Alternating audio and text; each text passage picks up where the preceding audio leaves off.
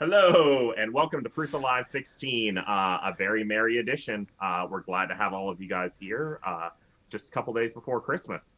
And yeah, let's get on with the show. So with me, as always, I've got Nicholas Zusa, Hello. uh, uh, the main man, Joseph Prusa. And tonight, we're having a special show. You're used to us having one guest doing this for an hour. We're going 2 hours tonight, and we've got three guests. With us first will be Neil 3D Prints, who we've talked about a bunch of his prints before. He's making the amazing Prusamates and the Little Cities collections, as well as all kinds of other cool things. We have Joel Telling, the 3D printing nerd, here to share his Christmas gift list. And Jason Babler from 2K Games to talk a little bit about 3D printing in the video game industry. I think it's going to be a great show. I'm super excited. Yeah. So why don't we kick this off with our Prusa Printers picks of the week? What do you got, Joe? Oh, so after I complained last time that I'm never the first, I now have to be the first. Now you have to be the Every first. single time after that. So I like the practical things. It is not the seasonal holidays themed, but I love the print in place prints. And this is, I think it is originally the PCB holder, and you can just clamp stuff up. But it could also be like, I don't know, temporary piercing. But basically, you can clamp anything in this, and you have a nice stand, and you can prop it up if you work on it. Maybe if you work on Christmas ornaments and stuff, it could work also too. Because do you have the link for it? Yes, I do. Yes. In this time of year, I'm forgetful, so I'm sorry I don't remember the design. I will top of my head. share the screen for a second. And it is by Zuberio, and it's featured on the homepage of Prusa Printers. So it is super easy to find. Yeah, featured. So go for it. I think between the holidays, all of us will have a lot of time for hacking on stuff. So this is a very useful contraption.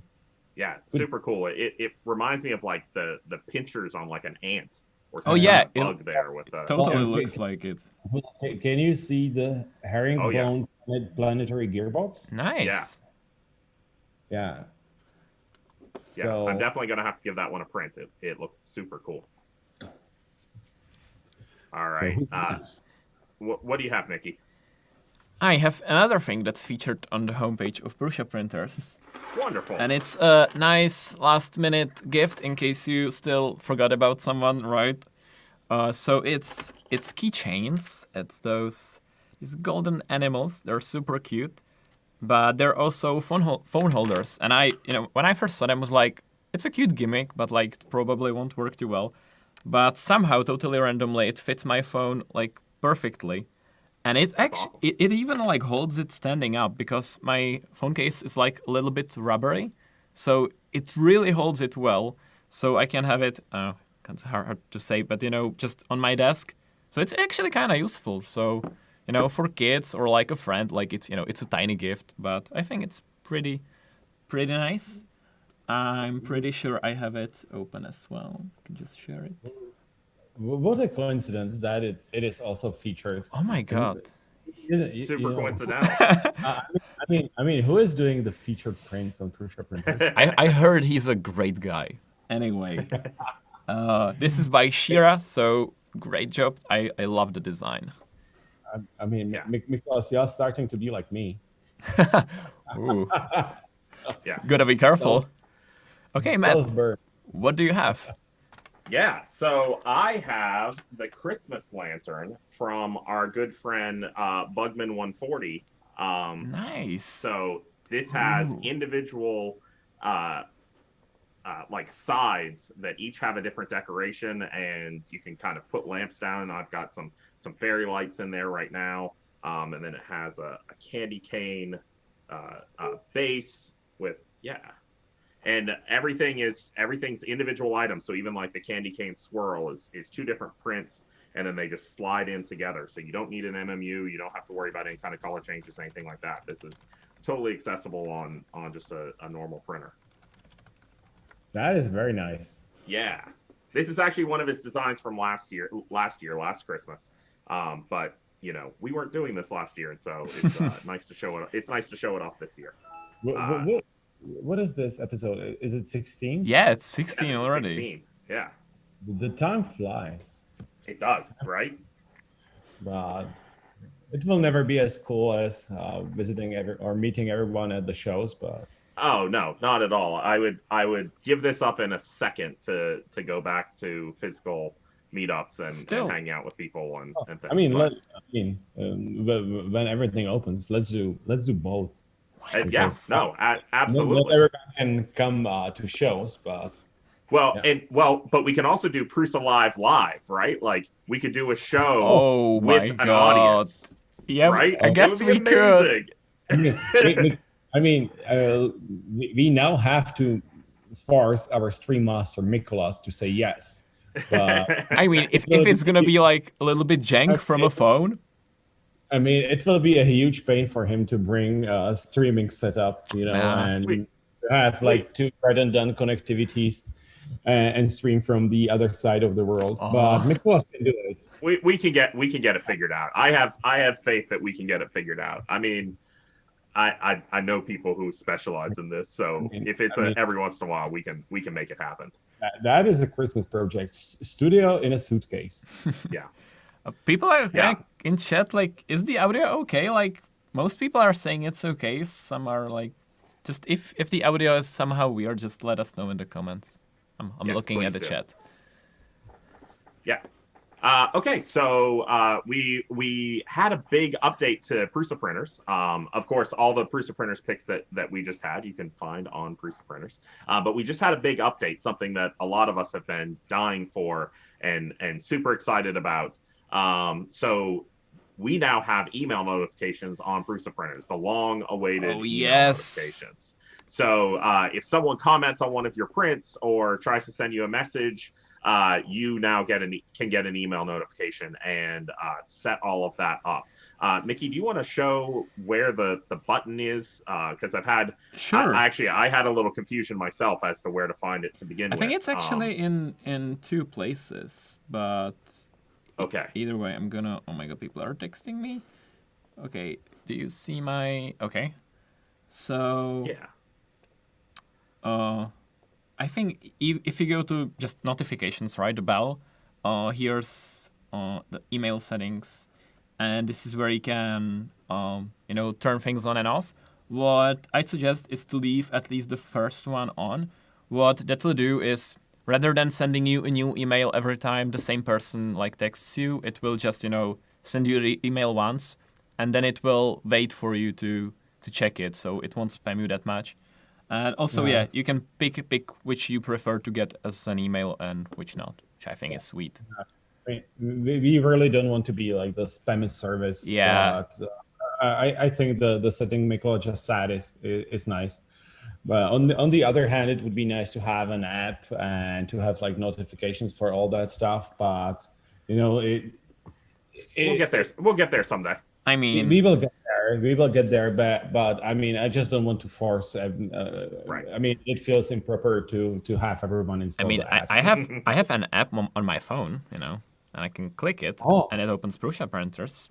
Oh, it's if you just Google progressive web app, we support that. So basically, it's a fake browser application, but it hides the URL and everything, and our design is like made pretty well for mobiles. So if you want to browse prints on the go, this is actually a pretty nice way. Yeah. Yeah, but I mean, you're saying that on the iPhone for the at first that's the only way how to get apps on the first iPhone. No way, really? That was the only way.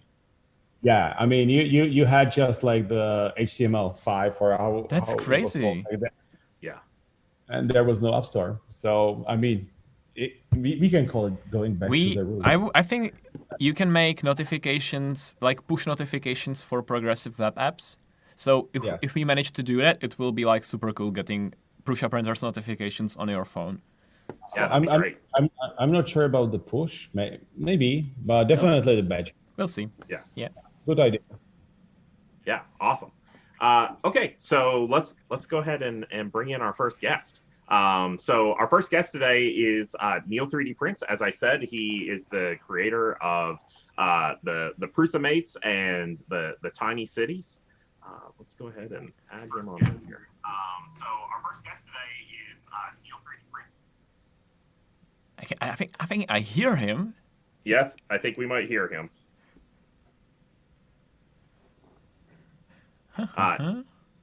Because wasn't the only Christmas wish that our stream will not have technical difficulties?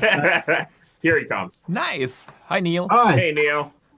Hi. how are you? We're Very great. good. Thank you for joining us. So, like I said, we've featured a bunch of your prints on the show before. You're the creator of the Prusa Mates and the Tiny Cities, as well as some other interesting collections.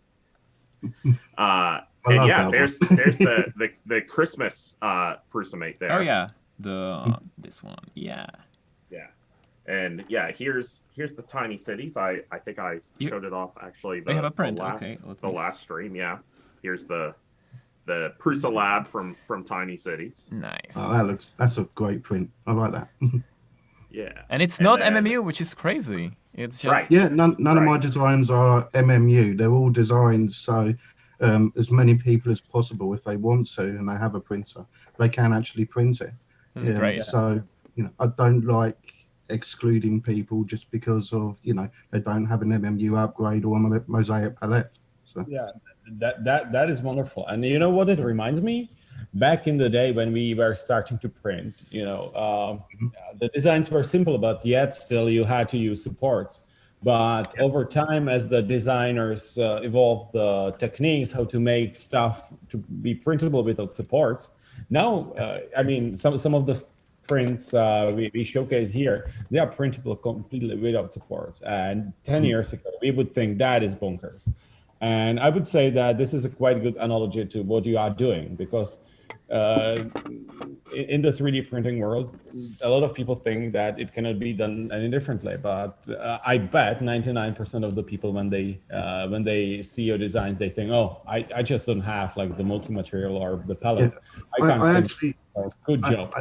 I actually find it a compliment every time someone leaves a comment beneath one of my posts or something, or saying, "Oh, I don't have an MMU." It's like, you don't need it. It's it's just layer change, color changes here and there. On the whole, yeah, as long as you got the filament colors, you're fine. Just rock on and crack them out your printer.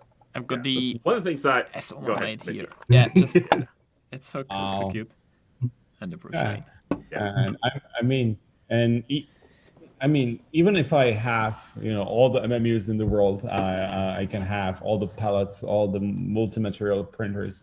I still think if I can print something without having the hassle of having multiple materials going at the same time or multiple tool heads, I will just go for the simple version. Yeah, for sure. Like Yeah. MMU is a very complex machine, and especially once you go to like 5 colors or even more, if you want to do like a color change, like combining the MMU color changes with like manual filament swaps, like if you want like 8 colors. Oh my god, that is so complicated. Versus just Yeah. printing, Shout out to Tom Jackson. if Yeah. he's on this. Yeah, absolutely. Yeah. And I mean, one I of the do- things I really appreciate about your designs, and I think your designs are a great thing for up and coming designers to look at of how your process works, is some of your parts will be glue ups. So it's not just a color change. You'll just have 2 parts that you just glue together.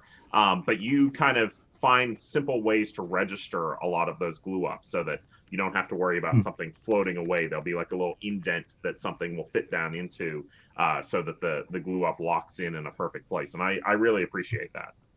I mean, especially the little cities as well. I mean, Yeah. For me, it's not just having like a playability once it's actually printed. Actually, assembling it is also supposed to be quite fun as well. So, yeah, Yeah, they are a lot of fun. A good example there is like the roof on the top of the Prusa factory there. Like it actually has little alignment slots, so when you go to glue it in, it's not just floating around. it locks into place, which I really appreciate.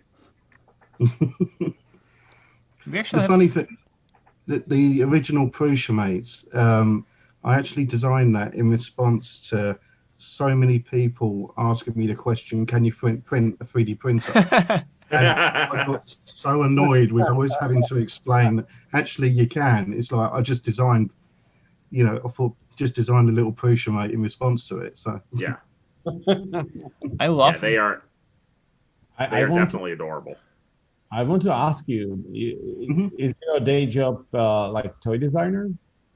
no, it could no, be. I actually do finance and admin. It's the complete opposite of No, not it could. designing. It should be your day job. Yeah. It would be nice, yeah. It's something for me to aim for, but yeah. But I like the Prusa mates and also like the Printer Team designs because they've got that sort of like Pixar sort of aesthetic to them, and I just think they're adorable. And the core of them, I mean, I just like the idea of like being able to make people smile or laugh just by viewing them, and they're great fun. So yeah, and you have some other designs outside of those two kind of categories. Sorry, up on Prusa Printer. So you have some other like simplified action heroes. I think would be a good way to say it, right? Like you have the Flash and some other. Yeah. So the original one was just a P, and all it was just a ball with eyes. But again, it was just so adorable. I just had to, make it printable for people and then shared it online.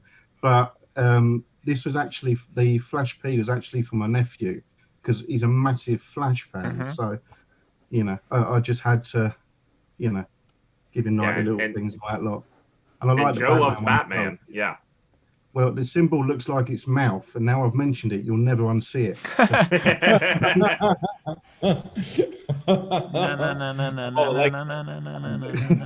I mean, but it is kind of it suits it because it kind of look like two vampire teeth. Yes. Yeah. So what kind of inspires you to make some of these characters? Like, the kind of the Christmas tree that you have out there and some of the other kind of like off the wall characters that you've made? That's a really, really good question, actually. It just depends on the actual time. I mean, for like the Flash, obviously, present for my nephew for Christmas. The Batman was actually a present for my brother. My brother-in-law. I did a Superman as well, which I've shared with patrons, and that's a present for my brother.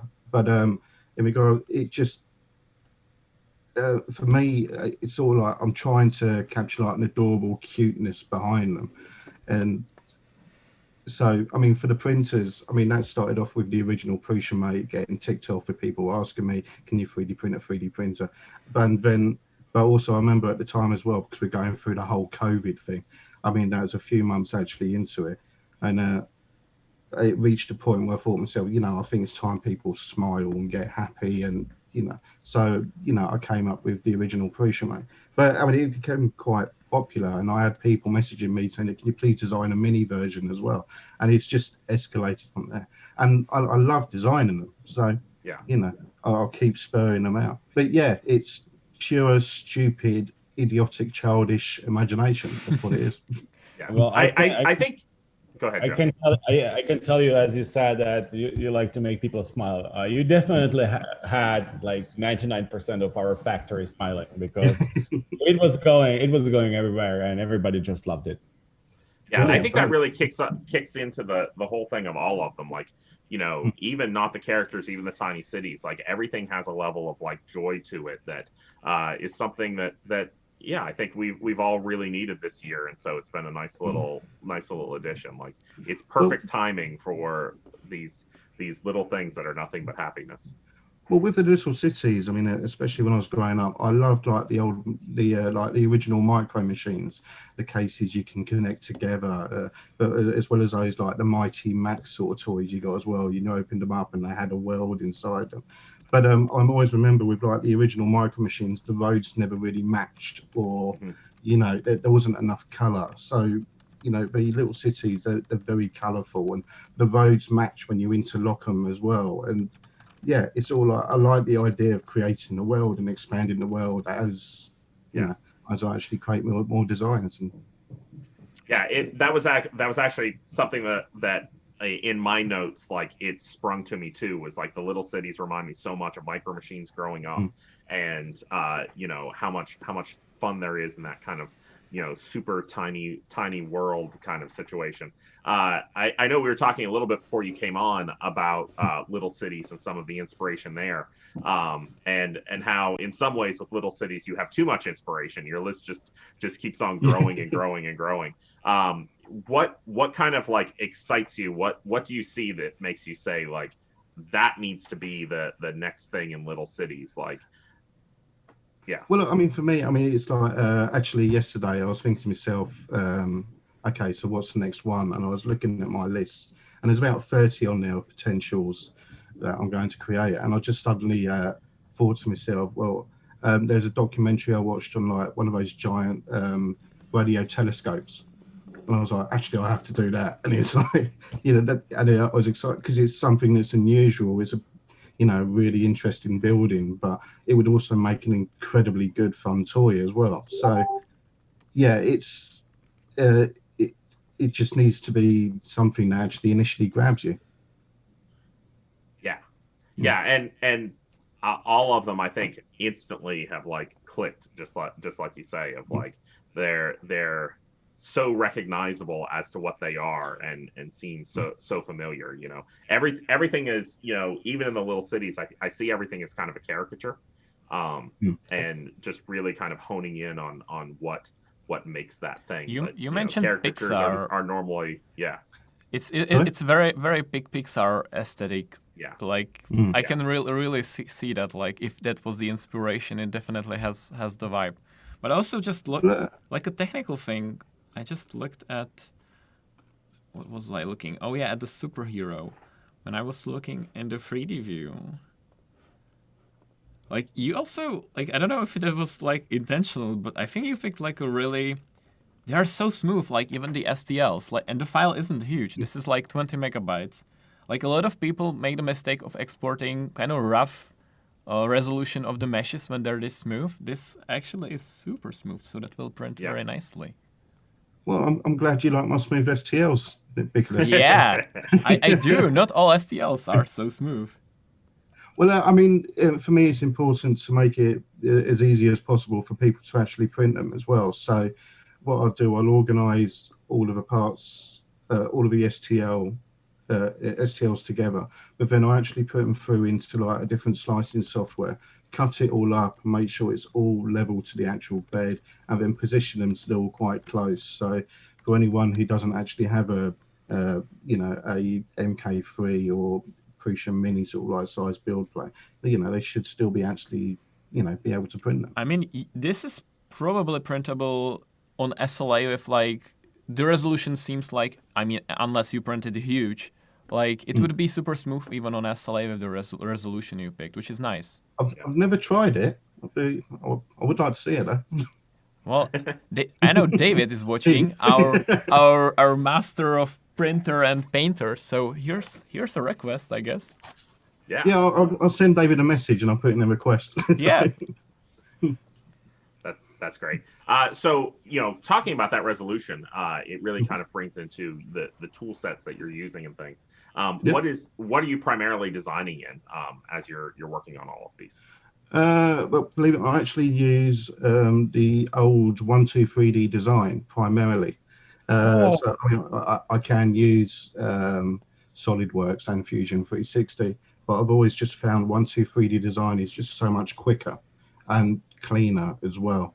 And even though it's not actually supported anymore and hasn't been for a number of years, it still actually works fine on my PC. And I just love it. I have used Blender 3D in the past as well. I've done courses on it, and Blender 3D I love. I think it's absolutely amazing. But again, with 123D design, it's just so much quicker and easier. So so that's the primary software. Mikolas, I saw Mikolas how he's like eyes are brighter when you mentioned Blender. but yeah, 123D design, it kind of disappeared. But I think it was like the perfect middle step between like Tinkercad, which is maybe a little bit too simple, but and Fusion 360. I remember it was something in the middle, and there's nothing like that.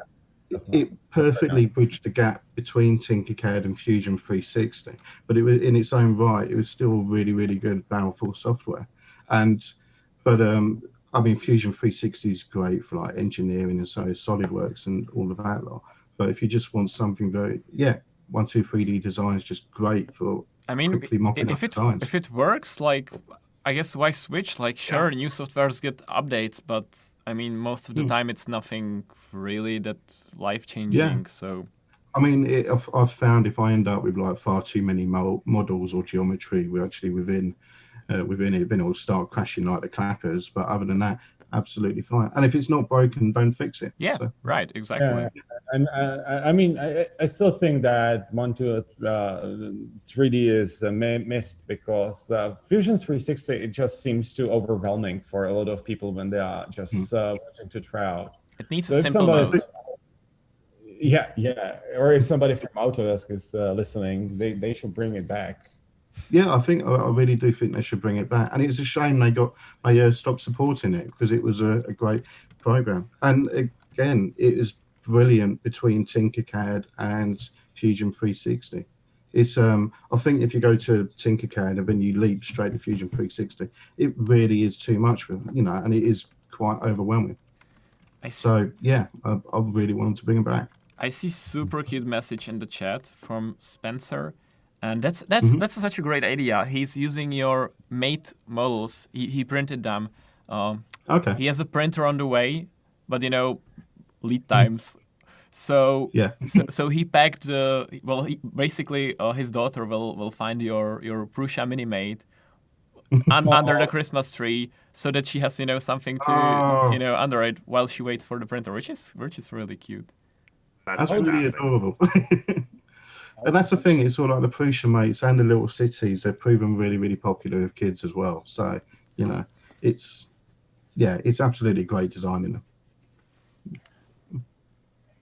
Did you have something in there, Joe?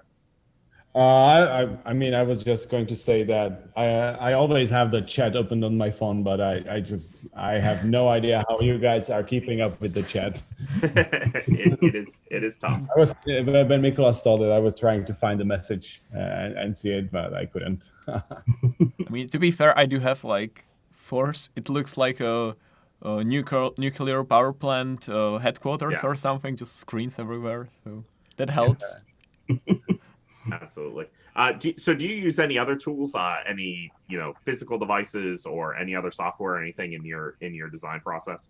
Are you a Space Mouse guy or So I'm primarily mouse man, but I do actually have a graphics tablet as well, and I use the graphics tablet for whenever I'm doodling in Krita or I actually need to go into Blender 3D and actually sculpt something, which I need to start doing more. I need to start sculpting more. So it's fun, and I think with the shapes that you're usually going for, like that should be like pretty like not too steep learning curve for sculpting. Like that's I'd say like about as far as I got, because once you go to do photorealistic stuff, it's so difficult, right? You have to learn anatomy. You have to just sculpt bones and faces over and over and over to start getting it right. But when you go for like something stylized, that gives you a little bit of freedom. You don't have to be so correct all the time.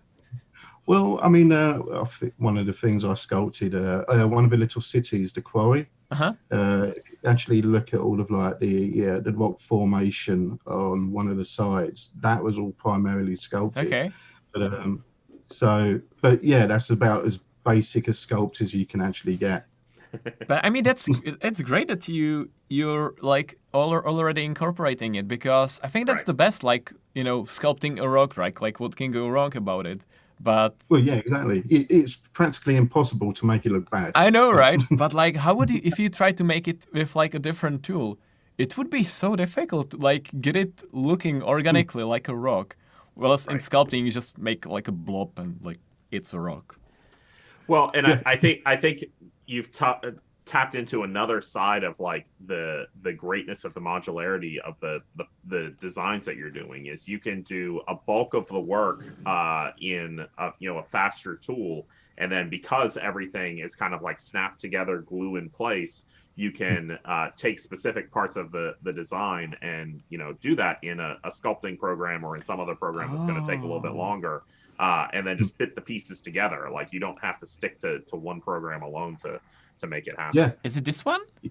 Yeah. Yeah, so that one, so Oh, that rock formation, that was all actually sculpted in Blender 3D. And the reason for that is because you try doing that in like a CAD program. Yeah, it I would be know, right? impossible. That turned out really well, actually. Nice. Yeah, I was really happy, especially with once it actually printed with it fitting together as well. Because I'm quite particular with like the tolerances to make sure the things fit together well, and they pop in and off and etc. Yeah. The way everything fits together is outstanding. I'm blind. Whatever. Oh yeah. And it's actually quite detailed. Nice. Yeah. Thank you. Done with a graphics tablet and one of those pens. Yeah, I mean, Looks like I bought a tablet to go sculpting, and I've sculpted like 3 times since I did that. But I just like Well, it's- gadgets, right? I mean, with Blender 3D, I've done a couple of like character designs, but that's done with like the mesh geometry. So where you expand it out and then duplicate, expand, and duplicate. So I've done a couple of character designs like that. But I have found that like one of the best things to actually learn sculpting is clothing, for instance. To put creases into clothes and things like that. Sculpting is absolutely fantastic because it's basic, and again, it's a little bit difficult to actually get that wrong. So It's a great skill to just, even if you learn the very basics, I really like urge everyone that's watching to just like make a rock or like make a scratch or a crease in a model that you made in a cat or something. Like it's just try it a little bit, and you'll like realize that it's actually quite simple to get the basics of it. right. yeah, that's it. It will seem really, really intimidating offhand. Yeah. I mean, the idea of sculpting. So yeah, you're right. Rocks and stuff like that. And we have a fun side of this particular stream in that our final guest actually has a very major like sculpting background, traditional hand sculpting and everything else. So talking to him on the other side about his sculpture side, because I know Jason finds the kind of old school sculpting and then moving into the digital side easier for him to wrap his head around than like the mechanical CAD that a lot of us do, because it's kind of two different trains of thought. I'm actually looking forward to watching the next guest. So both Joe Telling and Jason. Yeah. So we obviously go ahead, Joe. you always you're like the bulldozer. You're always going, and but I was going to say that it is like the nature of human psychology that even though something is actually quite easy, we build like walls in our head that it is too complex that I can never learn how to do that. But as Mikolas said, like just try to add like scratches onto your normal design and you get comfortable with it. I remember it, and when we are teaching or telling new people about 3D printing, you always see it. I mean, I will never be able to do that. I'm like saying always, this is much easier than to do like text formatting in Microsoft Word. Yeah, it is funny because it's sort of like whenever I hear that, I'll never be able to do that. It's sort of like it's always a little bit strange for me to hear, because I've always got a perspective. Is like, well, no, you will be able to do it. You just need to dedicate time towards it. It's like with anything that's worth pursuing. It's wise words. Yeah, it's. I mean, I love design. I love creating like the Prussian and the little cities and everything else. But again, it's all come with experience. It's come with knowledge, and it's all like if you get an idea. I mean, if someone decides they want to build their very own 3D printer, then let them. It's all right. Think of the stages you need to actually get there to create your own 3D printer. It's there's all everything worthwhile is wisdom. Is it breaking up just for me? Is it? No, I'm getting a little breakup too. Okay, we are losing you a little bit, but it still got through most of it, Neil. All right, so Yeah, it just got a little you bit. can hear me okay now, though? Yeah, now it sounds fine. It was just a little bit robotic near the end. That's it. Yeah, I think the good kind of point there is like, none of us were born knowing how to do these different things. Like it's all just a matter of practice and putting the time in. And so, Joe didn't pop out knowing how to design a 3D printer. He put his time in, and I'm sure the original parts on the simplified Mendel were not the very first parts that sculpted or that were designed. That it was a process. I mean, I actually think that that they were the parts were one of the first I designed. I learned how to design on the first machines I made because I was lazy and the original Mendel was too hard. There were just way too many screws. Yeah, so maybe even like my lack, maybe even my lack of skills at the beginning with the CAD software, or I mostly use OpenSCAD to program it. So maybe that forced it to be even simpler than I would. Yeah. It was very very hard to do some like fancy stuff, like thing and stuff. That's true. Actually, once you master modeling, it gets easy to overcomplicate things. So sometimes it's nice to just take a step back and go like, do I really need to model it this way? What if I just turn the whole thing upside down? And what if there's like a much simpler way? But before we lose you, just a couple last things. You kind of hinted on a little bit, but we love all the things that you're uploading to Prusa printers, and there's a huge collection there. Like you're becoming a very prolific designer on Prusa printers, and we love it. But I know you have some other models out there for Patreons and things like that. Where can people find you? So yeah, I am on Patreon. I've been on there for about 2 months. So I'm still a bit of a newbie on that, as well as Twitter as well, under the same name, Neil 3D Prints. Fantastic. Link in chat. And do you have any like hints for us? Any sneak peeks or anything of anything that might be coming up? No. Nice. Very direct. I mean, that's fine. I mean, that's probably just how we need to start treating all the questions that we get of like, hey guys, do you have anything to tell us about the XL? No. So, well, there's one design that's coming. It's a similar to a little city. It's called I've called it a little playset, and it's like Mario themed, but it's not ready yet. So. Ooh, nice. Cool. Love me some Mario. Yeah, that's super exciting. All right, well, we really appreciate you being on the show. Thanks for having me. Yeah, if you want to stick around, we're probably going to pull all the guests back in together at the end. But cool. We will chat with you shortly. Thanks. Cool. I'll see you soon. See you. See you soon. See ya. Oh, that was fun. I love his pieces, and yeah, I hadn't really kind of entirely touched on until this talk about like how much all of his works are just like little joyous things. Like they just make you happy, and it's really great. It's also nice to have a face behind a nickname on Prusa printers and someone you just know online. It's always nice to even though it's online, to meet the person. Yeah, absolutely. Joe, it looks like you're having a lot of fun with your fidget toy there. So the clamp works for more than just clamping. Yeah, I mean, I am known to fidget a lot. Yeah. So talking about Prusa Live and talking about all the things that Neil has put up there and such, we do Prusa Printers, and looking at his prints, we do have our Prusa Live contest that goes on for every episode.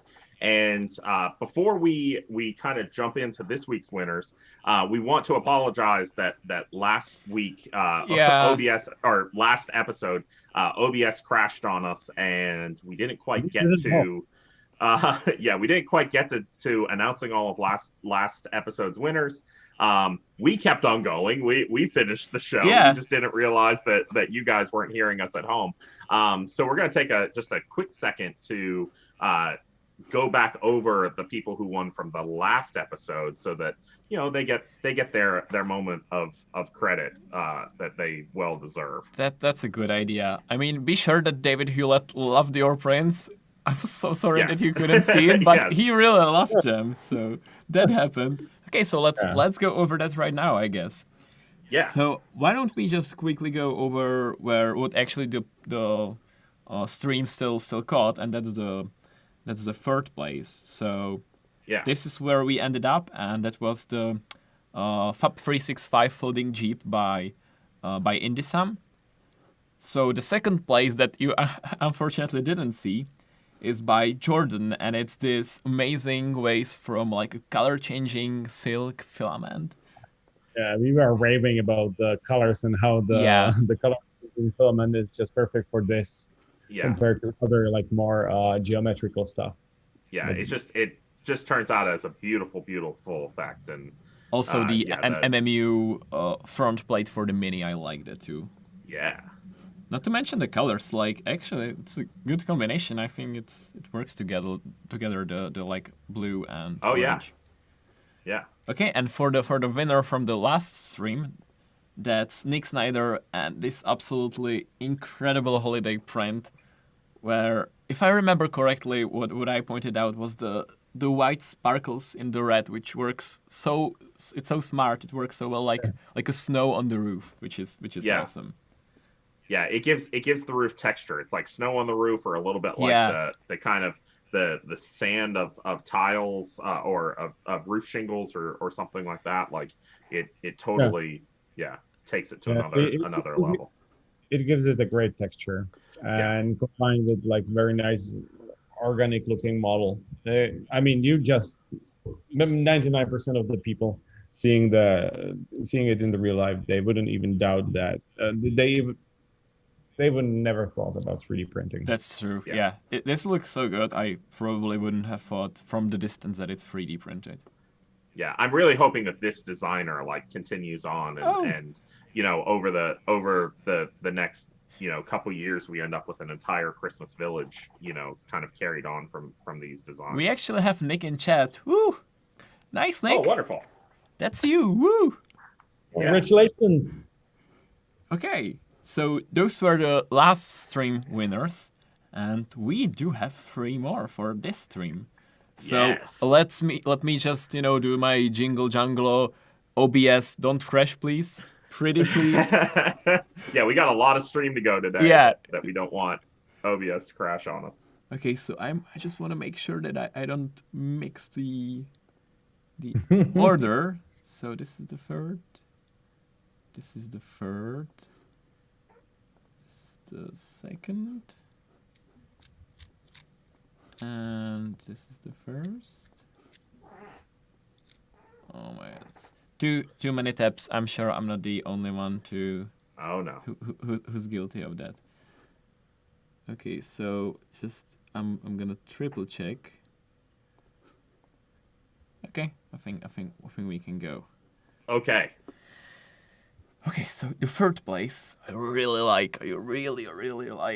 Maybe because I just finished Mandalorian, but this was hard this week for sure. Yeah.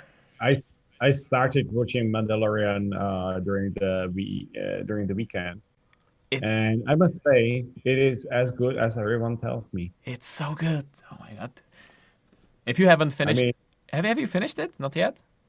No, I haven't finished it yet, but I mean, from my point of view, it is the best Star Wars I ever saw. Yeah. I I finished this season, and I might be the only person out there I might be the only person out there that's cranky about it. So Really? Okay, we can chat about yeah. that later. I'm looking we'll chat forward about to it that.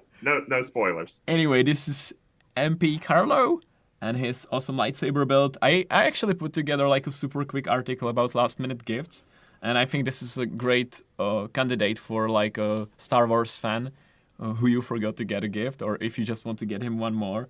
Because even though... I mean, but printing this nicely, I mean, it would be better have multiple printers, I would say. It's like, it's a little bit of a crunch to get it done, but it's not super complicated, It's like, 3 prints if you merge the prints by color. And it's not super difficult parts. They will probably print fine, even if you don't set it up perfectly. So it's doable still. Yeah. And Yeah, it's definitely a fun print. Also, but you guys have more time, right? oh yeah, they have one extra night, right? Yeah. Oh, okay. Right, because Christmas for us is on Christmas Day on the 25th. I know. I've recently discovered that in the Czech Republic they celebrate Christmas Eve more than they celebrate Christmas Day. Yeah. And so yes, this is the eve of your Christmas Eve. So we appreciate you guys taking the time to be with us. Yeah. I mean, tomorrow it starts, but yeah. Well. Yeah. Also, great choice of Prussian mint colors. Yes. Okay. Yeah, it works very well. Okay. All right. So what do we have for number 2? Number 2, and it's IR Blinks with this Christmas tree holder for like a candle. I guess you could use like a tea candle, but better use like the LED one. That's safer. Right. Yeah. So IR Blanks has really been kind of rocking it with the Christmas tree prints this year. Totally. I actually have a couple of his other designs right here. His modern Christmas tree. 1 sec. I'm gonna make you full screen. Okay. Okay. And this That I is have a very famous model. Yeah, I have it in the Mystic Green and I have it in the Oh My Gold. And they both look great. But there have been a ton of these being printed out there this year. I actually will call this personally. I will call this the seasonal print of the year. I've seen more of these going around social media and places than or in our Discord also than any other kind of holiday print. And I printed both of these in vase mode. They print so they're totally hollow. They print super fast. IR Blanks has really kind of been kicking butt with the holiday prints this year. Okay, and are we going for the big winner for the holiday Christmas stream? And it's Tim Searles with his Grinch MMU print. Yeah, this is so cute and it's so good. Spot on colors. Again, color choices are just spot on. It's really a great print. Oh, nice. That looks... Maybe... Is it just the perspective? No, we have the feature I know, that, yeah, right? You don't have to go to the height of the model. Yeah. Yeah. Oh, yeah, also, it's just red on top, so that helps too. Right. Yeah, it's so nice. So cute. Good job. Yeah, very adorable little model. Tim, are you in the chat? I don't know. Oh, he is. Oh, yeah, he is. And he's saying that he did use no sparse layers for the wipe tower. Also, Hi, Tim. congrats, Tim. Awesome friend. I mean, this model was like more suited for MMU printing, I guess. SLA printing with how like small it is. But actually it turned out pretty awesome with FDM, so impressive. Very much so. Okay, so that's it for this stream's picks from Prusa printers. Prusa Life.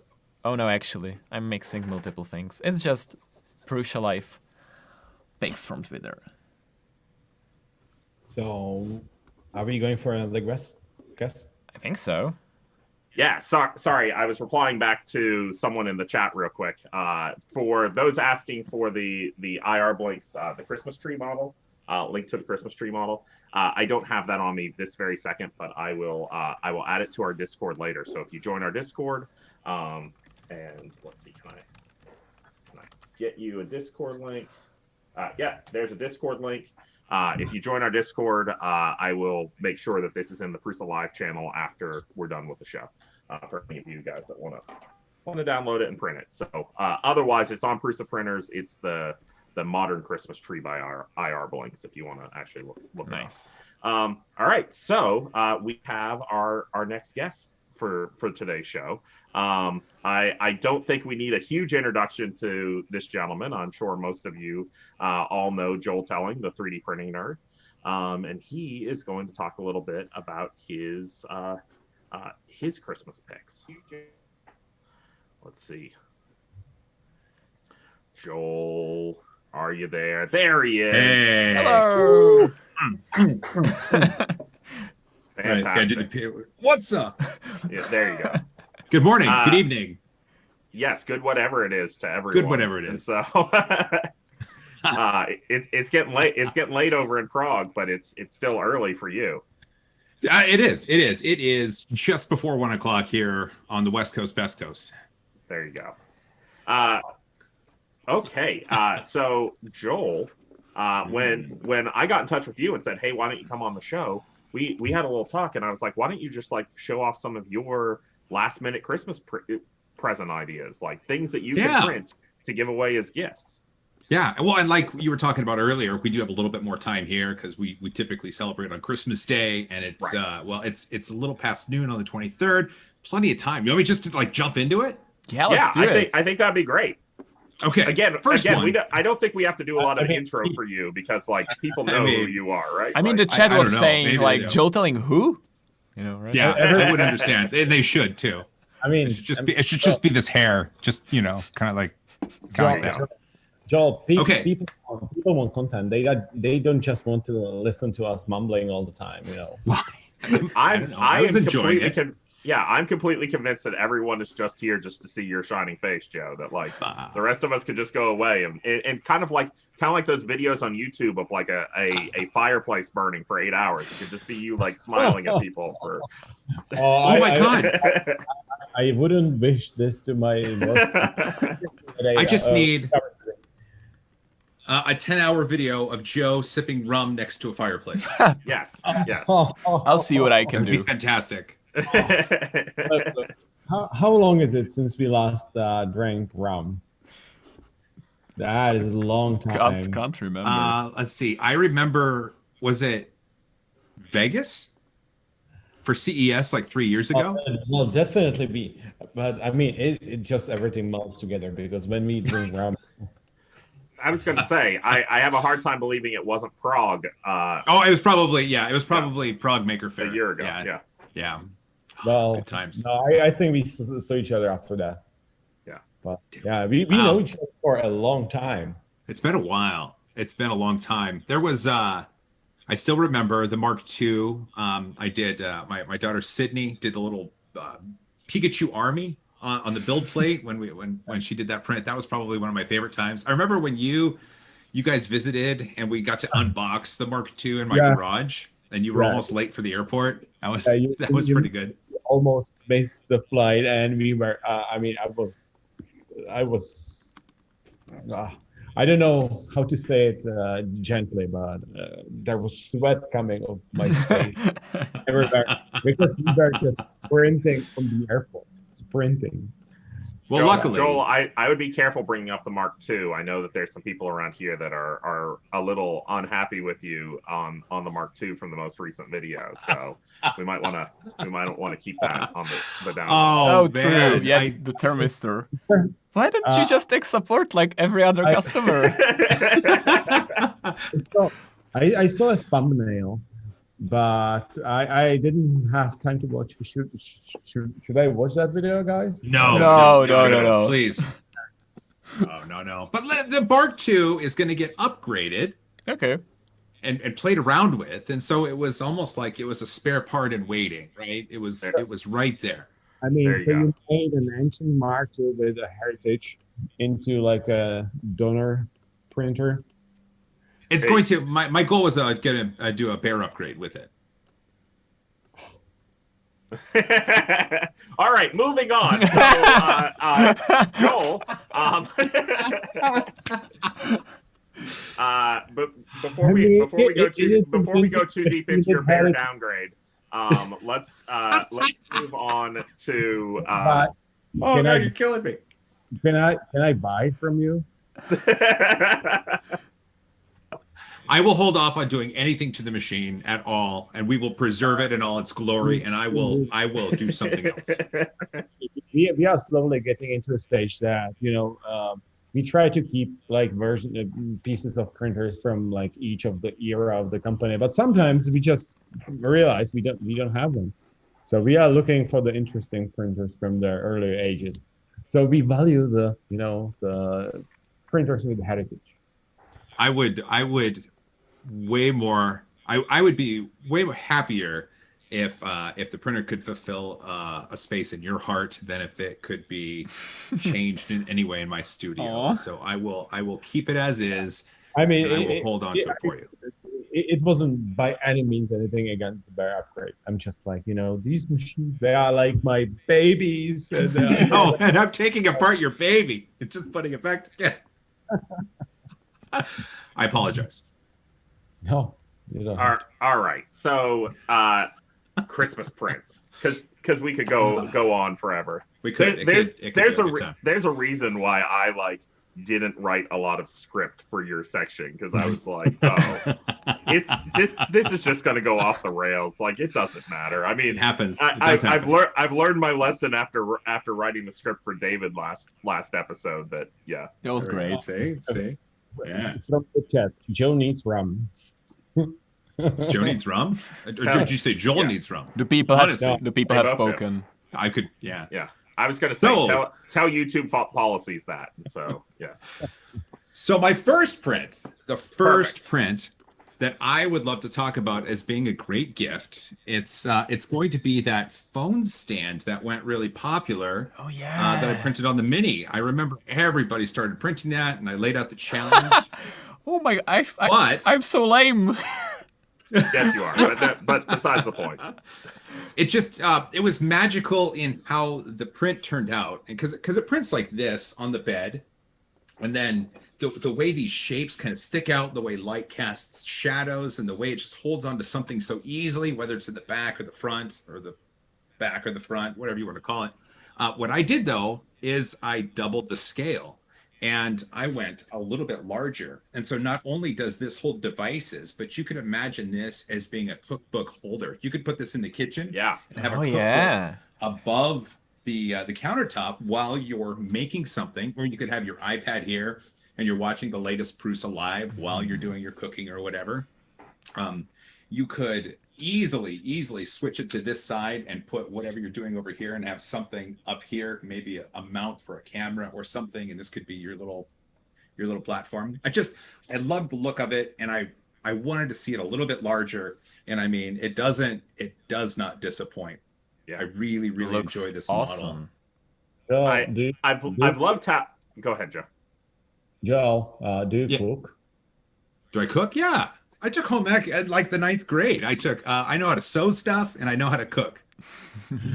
Yeah, because you just on the first go you said this is perfect for a cookbook. Yeah, I love. A nice clean counter in the kitchen. I don't get the chance to cook a lot right now. But I mean, do you guys know the channel Struggle Meals? Have you ever heard of it? Mm-mm.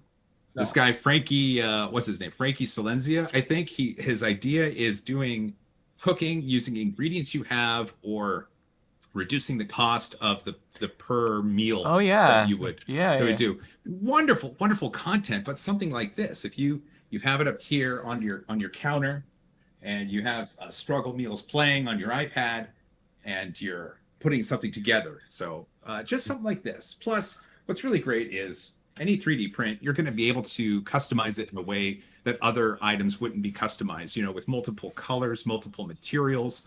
I think, what was it? Graphitomi, right? Tommy on Twitter, he did this print, but he did some inlaid resin in here. Yeah, I did laser cut wooden inlays. That's on- right. on That's mine. nice. That's So it's one of the just, things I really enjoyed about this print was all the fun ways that people found to customize it. Like you're saying, like Yeah. people were doing different color infills and then not printing the flat sides so that you could see down into the infills. There were a lot of really great innovative prints that went on with that print. I don't have mine. I did one where I did I didn't do any top or bottom layers, and when it printed, I had I think it was the circle sort of infill pattern, and so it almost turned it into a compliant mechanism because it was harder to move one way than the other because of the way the infill kind of was. So it was a fun experiment too. Super neat. All right. So there we go. That's the first one. First one available on prusaprinters.org, of course. Link in chat. The second one, let me have a sip of my. What's that? What is that? Oh, look at that. Hey, is that This is a Like very, very simple print, but you can customize it in ways that really sort of make it a special gift. It's a very simple cup holder. It's got a wider base and it's got a hole at the bottom so there's no suction, and it kind of tapers like this. The original purpose for this was when I made my really big open RCF1 car and I attached it to the car and drove it through the drive-thru at my local coffee shop, and they put it in there.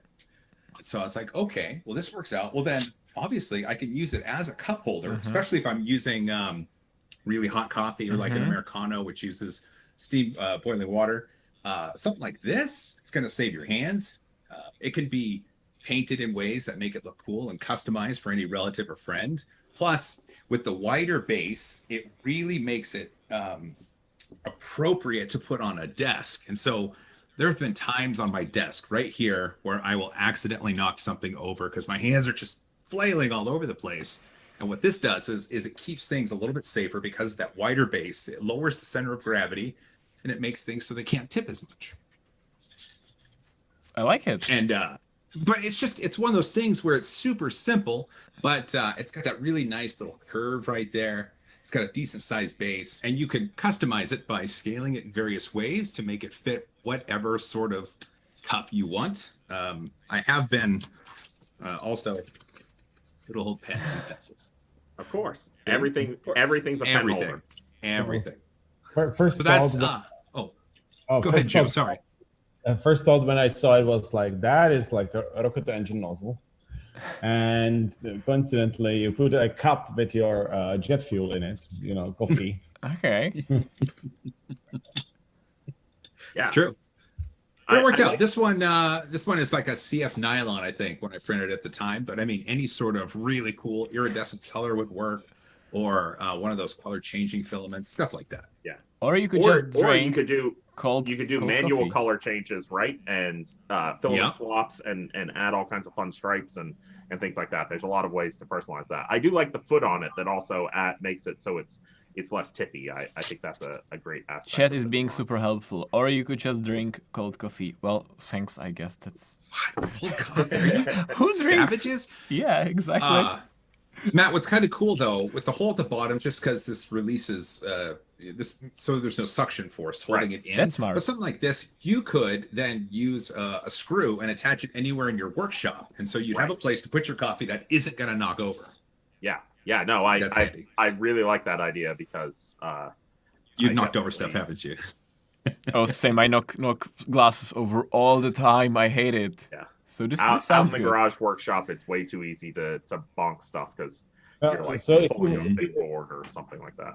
if you want to hear the story of my week, so I also tipped something on my desk, and it was like a can from olives with the rest of the olive juice. And if everyone is a long time Mac user, you remember the MagSafe. It was great because you didn't knock anything over when you tripped on the thing. But Andre, my business partner, he bought us the new MagSafes for iPhone, and it just sucks because you cannot see that the iPhone is plugged in. And I just took off my phone and went for a meeting. and this big can of olive juice, I spilled it all over my keyboard and all on my juice, and I just hate it because I remember the MagSafe on the MacBooks, old MacBooks, when they used to be good. It was wonderful, and this thing is just horrible. But sounds horrible. We need a system for securing cups on the tables. There we go. See, you need to print one of these. Okay, so that's two. That's they are very multi-purpose, easy to print, great gifts. And this third one blows your mind. It's amazing. My expectations are high. I really hope you lower them a lot. So I tried to think of something that would be good as a gift that would be fun, and something that would work as a gift that maybe it's almost like if you give someone something as a gift that you and that person can then do together. Maybe you were to give them some sort of puzzle or something, and then you get to take the time to do it together. So what I've got is from a long time ago. Originally, my first venture into 3D printing back in the early days of 2015, I mean, not really that long ago, was making 3D printed cookie cutters. And so my third and final gift is a poop emoji cookie cutter. My expectations are met. It's a 3-inch cookie cutter. And in this one, the eyes and the mouth are set a little bit lower than the cutting edge, just because you don't want it to cut through. You want to make an eye and a mouth impression in the dough. Sugar cookies or like a darker dough sort of cookie would be great for something like this. You obviously frosted cookies, you can use frosting for the eyes and the mouth. It's one of those things where if you give it to someone, then you can also give them some of your time to do an activity together. And or if it's not safe to do so, you can send that to someone and then have a virtual cookie making session together. Also, these work on Play-Doh really well, so you can make lots of fun shapes. And so if you have a bunch of different emojis that maybe you've 3D printed, you can then give those to someone with some young kids or people that like to play with Play-Doh, and they can make all sorts of fun shapes. But this was one of the first ones I ever designed myself. This was extracting shapes in Photoshop and then exporting a 3D model from Photoshop way back in the day. It's on Prusa printers right now. It's about an hour to an hour and a half to print. Super easy, and I highly suggest you do it. I love it. It's great. So that's my third pick.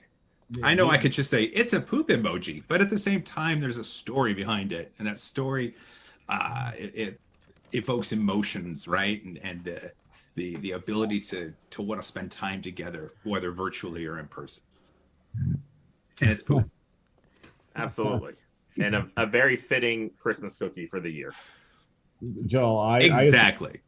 are you thinking about having like a stand-up comedy show? No, absolutely not. My what are you talking about? Gradation and ta-da. Joe, all of these go together. I'm going to have a cooking show. I'm going to put my iPad here, and I'm going to have my drink in here, and we're going to make poop cookies. So this year, for my girlfriend, I printed her the also cookie cutters, and they were like the skulls. And, a nice holiday theme. Yeah, yeah, but she doesn't like to hear that. She made one of each, but she did the traditional designs. But as we bake gingerbread cookies here, and when they bake, they also kind of like splatter. Mm-hmm. And it turned out to be like the derpiest skulls you've ever heard. And they were, the traditional designs, they didn't even stand a chance at it. So do you have a picture how the cookie looks when you bake the poop? Boy, I might. Let me see if I have that. I mean, it's been years, literal years since I've Joe, does it? Here we go. Yeah. While Joel's looking at that, that was quick. There we go. Yeah. Right, come on, focus on the poop. There we go. There you Oh, go. that's Play-Doh. Yeah, that looks like it may be Play-Doh, but that's okay. Well, what I would do, so I had an Etsy store where I sold these, and I would do tests in Play-Doh to verify that the cut worked and the shape worked, and then I would use those pictures on Etsy to sell them. Smart. Perfect. It worked out really, really well. So And I there had a was lot of fun. there was a question in the chat asking what would be the best filament to print cookie cutters out of. And I think we discussed this a little bit last week when Joe had a cookie cutter for his print of the week. And I see some people popping in already. Eric Zwimmen, I believe, saying that Petchy is the best. Yeah, I would go with Petchy. Our PC blend now has really good heat tolerance. PLA can work, but just be careful cleaning your cookie cutter with PLA, because the hot water is likely to potentially warp your cookie cutter. So one of the things that I always told people about 3D printing and cookie cutters, they always asked if it was food safe, and I can't give a scientific answer, but typically with cookies, you're dealing with a mostly dry material, or at least not something like wet, like water or milk. It's dough. It has some moisture, but it's water and it's sugar. And so if you run under lukewarm water pretty quickly, you should be able to clean it off. It's PLA. If you're really worried, you could one-time use it. I mean, it's an hour print. But like you said, PETGs, PC blends, stuff like that, it's going to have a little bit higher heat tolerance. You're probably going to be able to clean them a little bit better and have longer lasting cutters as well. Yeah. So from the bacteria hygiene standpoint, it really doesn't matter. But don't quote me on that, because you bake the cookies, and it basically sterilizes that. So if any bacteria clings on it, clings from the cookie cutter on the cookie itself, it should be fine. But obviously, last time we talked about it, there are much simpler solution than to coat it and in a food safe resin or something like that. I mean, you can just take a cling film and just stamp it through the cling film. Obviously, you will get as nice resolution if you want to have really intricate details, but well, if you're really worried about safety in the kitchen and whether or not a cookie cutter is going to have bacteria on it that could make you sick, I'm just thinking out loud. My guess is the tools you're using to make the dough and your countertop are probably dirtier than the cookie cutter itself. Right. I mean, that's often what I see, like kind of mixing like something being sterile and like food safe. Like there's bacteria kind of on everything all the time. Well, and you're just doing it for yourself. If you were selling this as a business, True. I'm assuming you would be under different regulations. But like this is, if you're just making cookies yourself, I've picked stuff off the floor and eaten it. I mean, I can't breathe. 5-second rule. But by any chance, Ben, if we are talking about the bacteria in the household, do you know what is like the filthiest item in the whole,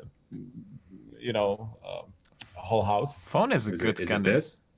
No, it's the sponge in the kitchen, because it is always wet. I've heard that. I hate wet sponges in a sink. Yeah. I've actually I think is it feature? And then if you take a dirty plate, you just do this, and you don't even properly wash it, and you happily eat out of it, but it is just like the petri dish for everything. You tend to be able to microwave them from time to time. Oh yeah, this. There we go. Yeah, this might help. That is one of my featured prints. Yeah. Let's switch it. Oh, you have it. Okay. Also, Joe, maybe you have the cookies, the Prusa cookies that Vercha cooked, baked. No? Yes. The what? What? Last time Joe had like these awesome like open hardware logos and Prusa frame and a hot end cookie cutters. I ate them. Aw, come on. Yeah, this is my filthy sponge. Yeah. There it is. Oh, you have a nice sponge. It's got handles on the side, like you can grip it. It's not just a flat sponge. It's got some fancy sponge. Some details to it, so you can really get in there. Joe and his fancy sponges. So before we kind of wrap this up, Joel, this isn't going to be the only live stream for you today, right?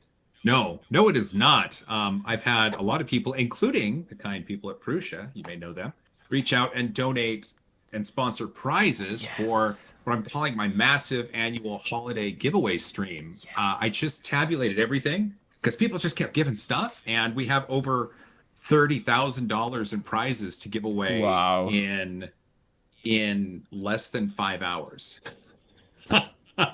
Yeah, $30,000. You have 5 hour stream. I hope it's less than 5, but there's going to be here. Let's see. I have the spreadsheet right here, and if I do this, I'm going to have 137 different winners. Wow! You hear that, chat? That's fantastic. And I will spoil something for the chat. So the Matt, Joe, Mikolash, that Prusa has donated. I mean, I just want to make sure I have this right. I don't want to misquote anything. I have to find it. I can say it. I know what it is. Okay, go ahead, say it. Matt, what has Prusa sponsored as a prize for the massive annual holiday giveaway? Yeah, so one lucky winner is going to go home with a Prusa Mini. And so that's a nice little Christmas present. It'll take a little while to get to you, but there's a Prusa Mini, and we also have 10 spools of 10. Prusa Mint Orange Pet G up for the winners too. So yeah. So Prusa, once the Prusa part of the giveaway happens, you're going to be entered to win a Prusa Mini and 10 spools of Pet G. It's going to be a Prusa prize pack.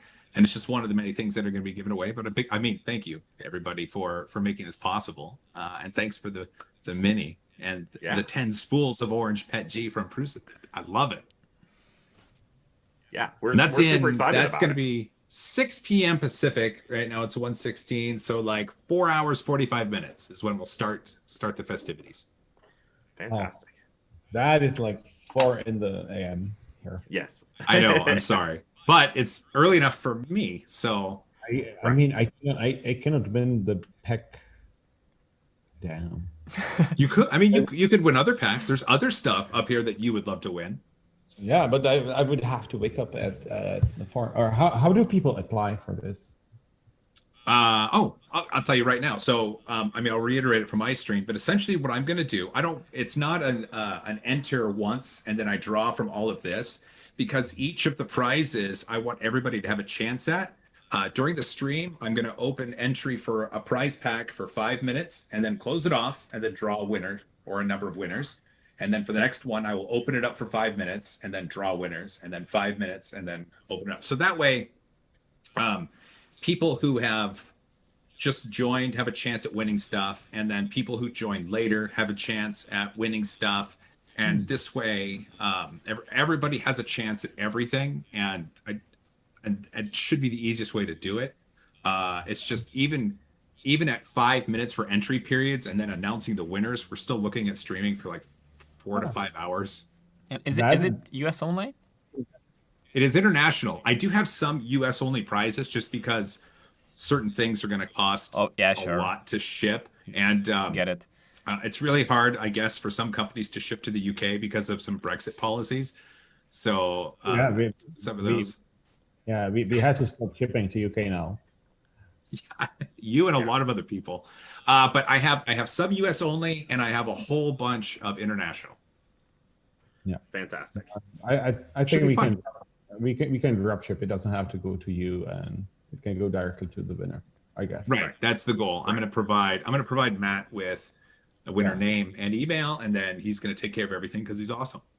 But I like the idea that you are drawing the winner, every 5 minutes, because the suspense will be killing the people for 5 hours, and then you would have to announce like how many prizes you said 137. 137 names. So right, that'd be boring. Yeah, that'd be boring. So we're not going to do that. We're going to make it awesome. Nice planning. I'll try to join if I'm still up. Just take a nap or just keep drinking. One of the two. I haven't started drinking. Maybe you should, right? Well, it won't be too late for me, so I will try to tune in and check some of it out for sure. Oh, fantastic. I appreciate that, Matt. So Joel, it has been a pleasure having you on the show. This was a bunch of fun. I know you talked about everybody coming back at the end. I do have some things I have to button up, so I won't be able to join you for that. Cool. But just letting me come on and hang out with you guys, it was a blessing and a joy, and I really appreciate it. Merry Christmas and happy holidays. Yeah, I cannot have a wait happy to holiday. see you in real time sometime soon. Yeah. Hey, nice to Someday see you. soon. Bye. Bye, everyone. Joel. See ya. Oh, fun times.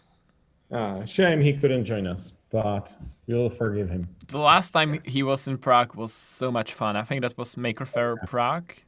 Yep. It was so Yeah, much we fun. were all there With last June. Pooch and Maker Noob and just everyone. It was so fun. Yes, that was a wonderful Maker Faire. Good times. I cannot wait for the next one that's actually going to be like a real Maker Faire. So, We were planning it, but I mean, Right. we are realists, so it's not going to happen in 2021, most Yeah. likely. Yeah. So, yeah, we will see when we finally get there again, hopefully. So, okay, Mickey, you wanted to take a few questions here before we got a hold of our. I am scouting our the next scouting the chat. Yeah. So Yeah. I So I have one that we already kind of touched on a little bit. And Okay. I think would be good to clarify from, and it came from Twitter earlier, from Spaghetti or something along that line. okay. He just said he got his Mark III S Plus and he's super happy with it. But he wants to know what the deal is with shipping to the UK and if it will continue through the Brexit issue, so he can get a hold of more Prusament. And so I think clarifying that a little bit for our listeners would be great. it is very temporary because, well, right now because of the new COVID strain, the ground transportation is basically gridlock. Also, well, there's the Brexit happening at the same time. So, for example, DHL just told us they are stopping to ship ground shipping. So, if we had any order spending, with paid ground shipping, we have to upgrade it to like flying. And also, nobody really knows what is going to happen with like the VATs and stuff. So we know we got something which we should register to, but it, sort of works, sort of doesn't. So we can't register there. So we don't even know if we ship something to UK, how legal it would be in January. So it is a huge mess. So we are trying to ship as much UK orders before the end of the year. But well, let's hope for a deal. So this mess is over with. I have a really one that we should probably go over maybe once more at the end. Prusa Slicer final version. So release candidate number 2 is live on GitHub, and like most likely the final version is that version. Like we will probably just rename it and ship it as the final version, unless we find some like kind of big bug, then in that case we would still, fix it and make the few changes. But most likely the RC2, the release candidate number 2, is pretty much the final version. I hear that it's running really well for people so far. I haven't heard about anyone crashing it or something like that. I'm not sure. We are probably gonna do the actual release in January, I guess. Like the first week of January or something. I don't know. So sorry, I just saw that people are already grilling me about the bear upgrade. Prusa Slicer final release. I guess we're gonna leave that for January, right? It's nice to have the release candidate out for a bit. Yeah, I mean, we are not trying to rush it because the development was kind of long, and we don't want to, because we want to rush it for a couple of days to have like the buggy final release and having to do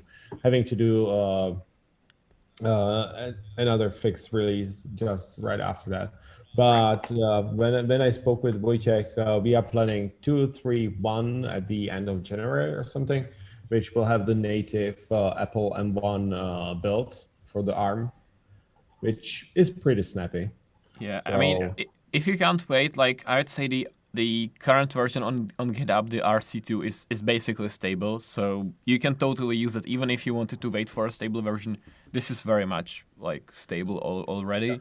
So if you don't want to wait, we could definitely use your help. The only way that we can know that it is stable and that it is working and that all the bugs are out there is getting as many hands on it as possible.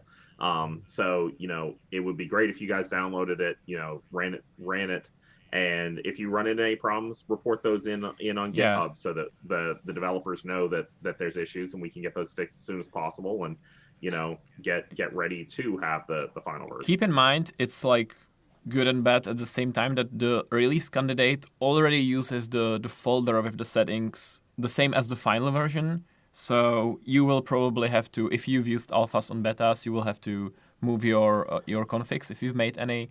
And if you don't want to set up anything twice, if you set it up in release candidate, everything is the same folder, or all the settings will be ported to the final version automatically, basically. So that is that. Also, fantastic. Just I don't know if you've ever told it, but there will be a new installer for Prusa Slicer, which is kind of exciting, at least for me. I mean, yeah. Nicholas, I will be honest, that is exciting for you and nobody else. Really? Yeah, not a lot of people get super excited about installers. It is auto-updating. Yeah. Oh, nice. So yeah, but it is the installer auto-updating. You have to run the installer and it. No, maybe it's in the app. Right? No, you don't. You just run Prusa Slicer like on your desktop, and if we release a new version, it will pull it from. Well, so it works on the Windows. That'll be great. Yeah. Okay, so let's bring in our third and final guest for this show for this evening. Our final guest of the year, actually. Now that I'm thinking about it, this is our last stream of 2020 and our last guest of the year, and of season 1 of Prusa Live. I mean, this is it. There we go. Yeah. There we go. Fantastic. So joining us now is Jason Babler from 2K Games. I'm bringing him on in here. Jason, there he is. I was so afraid that it would just pop it up with the. I've been so afraid of it too. How is everybody? Howdy. So to get out of the way, Jason and I go back quite a ways. Jason actually used to be my boss over at Make Magazine. Let's not call me a boss. I didn't say you were bossy. I just said yeah. And so Jason and I worked together on some of the original 3D printing issues and digital fabrication issues over at Make. And now you are with 2K Games, making amazing sculptures of video game characters. Yeah. So I don't know if chronologically, I got exposed to 3D printing through Make Magazine, right? So I was a creative director there, and seeing you and all these budding tinkerists, right? Like bringing this magic box to the table and like creating things was just like, what is this, right? And this is what back in 2000, the first issue of Digifab, or the first issue of 3D printing was 2012. I was involved in the 2013 issue. There you go. So, and really, I've always kind of worked with my hands too, but traditionally I'm a graphic artist, right? So I'm into the design world, and I design on a computer. And for a while I made some iPhone games. So I made really low poly models in Maya, like over 15 years ago. For iPhone games, but really I've been sculpting traditionally because I like to get out from behind the computer. And this world of 3D printing, even though I was managing as a creative director, all these people like Matt, you, and all of the amazing testers that you bring in from all over the world, I still was kind of I was like hands off. I was managing it. I was making a magazine. I enjoyed it, but I never truly appreciated it until I got my first Prusa a couple of years ago. And the reason I finally dug into it is not only, was I a sculptor, but I wanted to do some things that would be faster than me sculpting traditionally. And at the time, I was working for 2K, and I'm in charge of Borderlands 2. This is before we announced Borderlands 3. And I had no budget, right? And we're like, how do we make content to get the audience, kind of, reinvigorated? Yeah. So that they're there when we're about to announce Borderlands 3, which is, of course, Hush Hush at the time. And I'm like, I'm going to buy this 3D printer. And the Borderlands fan base is rabid. They cosplay. I think they're one of the most involved cosplayers outside of maybe Warcraft, the Blizzard IPs. They're totally devout. And there's this DIY nature. I'm like, well, I can figure that out, right? And so I started looking at things that were in the Borderlands world. And I'm like, well, what's something nobody's ever done before? How can we do giveaways, right? And 3D printing allowed me to do that because Gearbox, the maker of Borderlands, 2K is just the publisher, right? They had all these great models. And I'm like, well, what if we printed these out? Nobody's, a lot of people have made the Psycho masks, but we have the actual model of all these characters. And that's really what kind of led me down introducing 3D printing to 2K games. And again, I'm on the marketing side. I'm not on the development side, but I can talk about that a little bit later.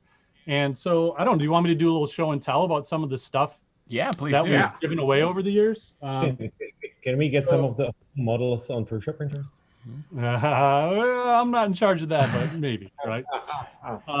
So I really like this character, Krieg. He's the Psycho from Borderlands. And so, again, I take these big ZBrush. I work in ZBrush, right? I'm an organic modeler, more than mechanical. They can do mechanical hard edge modeling, but ZBrush is these are the models I would have. They're not made for 3D printing, right? Like when an artist makes them for fidelity, right? I spend and I had to figure that out. Like how do I make this thing? Not that it's printed in resin, but like how do I make it watertight and 3D printable, right? So that was a whole learning curve. But anyways, I printed out and made my own custom base here of Krieg, and I would film it. I would film 3D printing it, painting it, and put it up on social. And bam, audience was like, "Oh my God, how do I get that? How do I get that?" So we started doing smaller projects, right, and giving them away. And you can see some of that stuff on my website or in my Instagram. Just search for Jason Babler. You'll see a lot of that stuff. But that's really what, like, the first time I dipped my toes in it, audience just ate it up. And I'm like, okay, so for the cost of a 3D printer, which I own, 2K would buy the filament and I would just be able to make some really amazing content. And that's really before the big marketing budget that, that these big AAA games, before that came in for Borderlands 3, this is how we really grew our channels, our social channels, and talked to them, and I think in a really authentic way. Like these fans, like I was making stuff that fans make or want to make. And I think that's really the testament to, just being a fanboy yourself. And, Prusa, like I talked to Matt, this was 4 or 5 years ago. I'm like, okay, you're talking about this Prusa thing, man. I don't know if I can build a kit. And I built it. I built the kit and it was a workhorse. And the only thing that stopped me from using it lately is I think I got the 2S and I got the 2.5 upgrade, and I think I screwed something too tight and it broke, and now I have to go back and reprint it to finally get my Prusa back and ready. We can make sure that happens. I love when that was just user error. I'm like, I think I messed this up. I have to go back and reprint the part. But Prusa, it was amazing. Like I leveled it once, and I don't think I touched it for 3 years. Nah, I mean it's overstatement, but not really. It was just an amazing machine, which is why I love you guys so much. So. I don't know. As I walk around to some of this other stuff, I did some pretty big stuff on the Prusa. Like, I don't know if you can see this. This is a huge Varkid insect that's in the game. And I printed it in obviously multiple parts, legs, glued it together, painted it. And this was in a little content piece for Borderlands 2 about fake products. And you saw it flipped upside down. And in the video, I made it shake like it was dead. But I printed out the darn thing and it showed up for like 2 seconds, but that's the way of film, right? But I have it now and I love it. That's my Varkid, all in the Prusa. So I took some of the stuff that we did in Borderlands and kind of took it over to XCOM 2, which was it's kind of a sci-fi RTS game. And this is one of the cool helmets when we upgraded. Quasi, mystical energy, but using some translucent. This part right here was translucent. I painted over it, but did a little video on that, and it's just, look at that. I hardly did any sanding on that. Oops.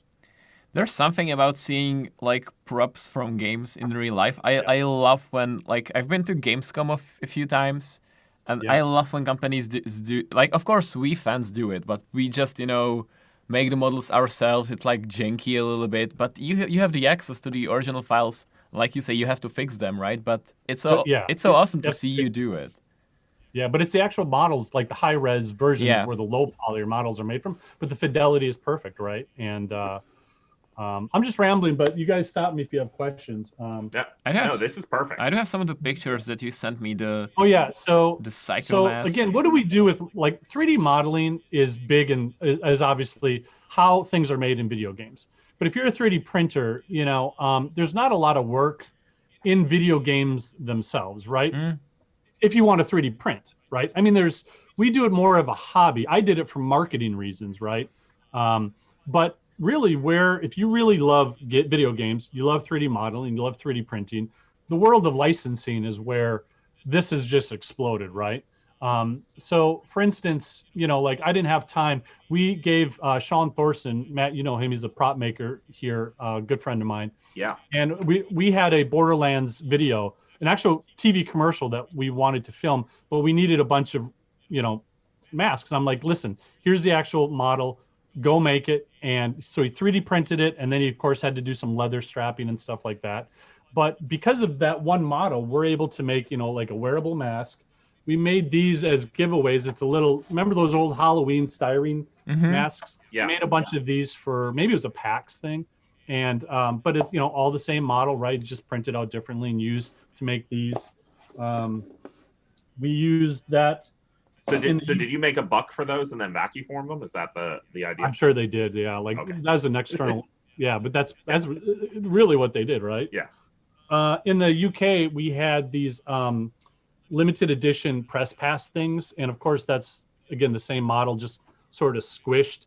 And again, that's kind of like looks like it was buck molded and just put on there. But inside of there, the company that we hired, I don't have all the details on it. I don't remember, I should say, but we included, I don't know if you remember in Borderlands 3, there was this walking gun that was in one of our commercials. It was a gun that walked. You fired it, you threw it, and it would walk and shoot at stuff. Yeah. And it was the fans loved it. Well, the company we hired made a resin print of it and then made molds of it and made copies. I can tell that they used a resin printer because I can see the layer lines in it still, but they did mold it. And then you could put this together in the in that kit itself. And it was a gun that, you know, it's kind of the walking gun model, I guess. And then when we made this was cool. When we made the collector's edition of Borderlands 3, it was this huge box. Let me get it for you. I'm right here. In this gigantic box came a whole bunch of stuff. I'm going to show you some of the stuff because 3D printing went into that, right? So when you bought it, I did the paint masters for these two. So inside of that thing was a box of all the vault keys. And the vault keys we turned into keychains. And these were we got all of the prototypes 3D printed, right? So we got it that rapid prototype. We got it approved. They did the paint job and then we approved them. In that box also, if you guys really love it, you need to get the collector's edition, but they're hard to find. We also did 12 little figurines. And when they came, we didn't have time to get them painted from a production point of view, but we have 12 of all the main characters, which was here. So again, licensing is where, you know, the intersection of all this stuff really comes together. I don't know. So that's the brief amount of, you know, 3D printing that I've done for and been involved with, at least for Borderlands. So I'm starting to have an urge to buy, you know, a little game on PS Store now. Yeah, I can have. What was its I'll send you my collector's edition. You send me that PS5. I mean, speaking about how Borderlands fans are like, you know, crazy and everything, like I may be a little bit in that group. So yeah, we made a whole video. It's like, I don't know, 11 minutes long, like a whole tutorial on how to make this claptrap. And I think very soon we're gonna release a video where we show like a life-sized one, which is now sitting in the lobby. And he has a button on top, and if you smash it, there are like 20 preloaded voice lines. and Yes. it was so hilarious. We had it in the hallway in front of our office, and just the whole day I kept hearing it, and it didn't get old. It's so funny. It's He's Hot such a Trap- funny Hot Trap. character. He's one of my favorite video game characters. I mean, obviously, I got to do a little part of the game, right? Like I have to work on the marketing of it. But I love Borderlands before I worked at 2K. So Yeah. what can I say? Coming to Pandora. Won't happen again. I I promise. love it. He's so good. Dang, my bad. I sound pleased about this. I don't know. It's only because my I sent you a program link is for fixed. again 3D printing, right? We had for E3 of this last year, before COVID hit. We were at E3 where we launched the game, and we had giant statues made by Thingergy down in LA. And I think one of those links. I don't know if you have it. You can see how big they were, like 10 foot tall sculptures. So they were not life size. They were bigger than that. And Oh yeah, I they again used our 3D models and just Google Thingergy and maybe there they are. So those are the two villains, the Calypso twins. He's at least 10 feet tall. that's and- crazy. They did everything on this. They 3D printed mechanical parts. They took a CNC to the styrofoam and then built huge molds from there for that big sword. They sculpted the face with clay and made molds.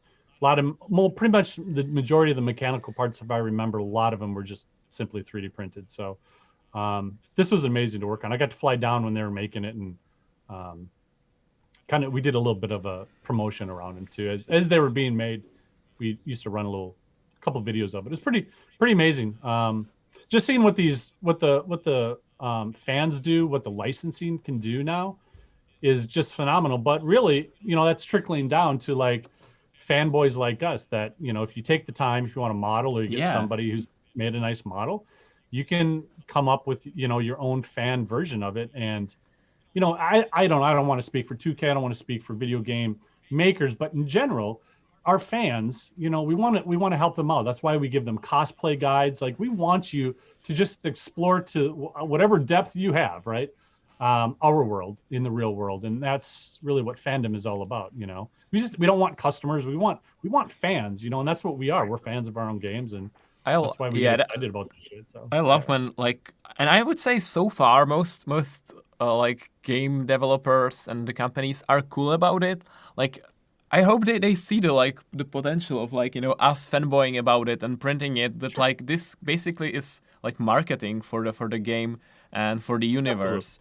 I mean, when lawyers get involved is because people are trying to make a buck off of something. I get that. license. Yeah. But I mean, honestly, again, I'm not speaking for 2K. I'm not speaking for our lawyers. But if I make a sculpture of something, they're not going to be. We're not mad about that, right? But if you try to, obviously make it and stuff like that, that's where the fine line. That's where the cease and desist letters come in. So I think all of us are on the same page on this, because mostly you have the most dedicated fan and dedicated fans, which who are making the wonderful models, and they share them for free. Yeah. So that is fine. And then someone not very good takes the model and starts selling it on Etsy, and it's a non-commercial license, and it is your IP. So both of our groups don't like these people. So Right. But we've there are prop makers and cosplayers that have used our properties to make a costume, and they go out and they it's free advertising, yes, but we've actually reached out to those folks that are not trying to sell it without a license, and we've tapped them to do promotions and to make things for us, and so it works out in the end. If you're a fan, we're going to see you, and if you play by the rules, I guess, if I had to put my lawyer hat on, which I never have ever owned, it just makes it easier for us to work with you as a company, so. Yeah, I mean, that is exactly what we do. When we are looking people to do co-ops with, we look into the community, right? Yeah, exactly. Right. So There's a comment in the chat here that says it's like they designed Borderlands for cosplay.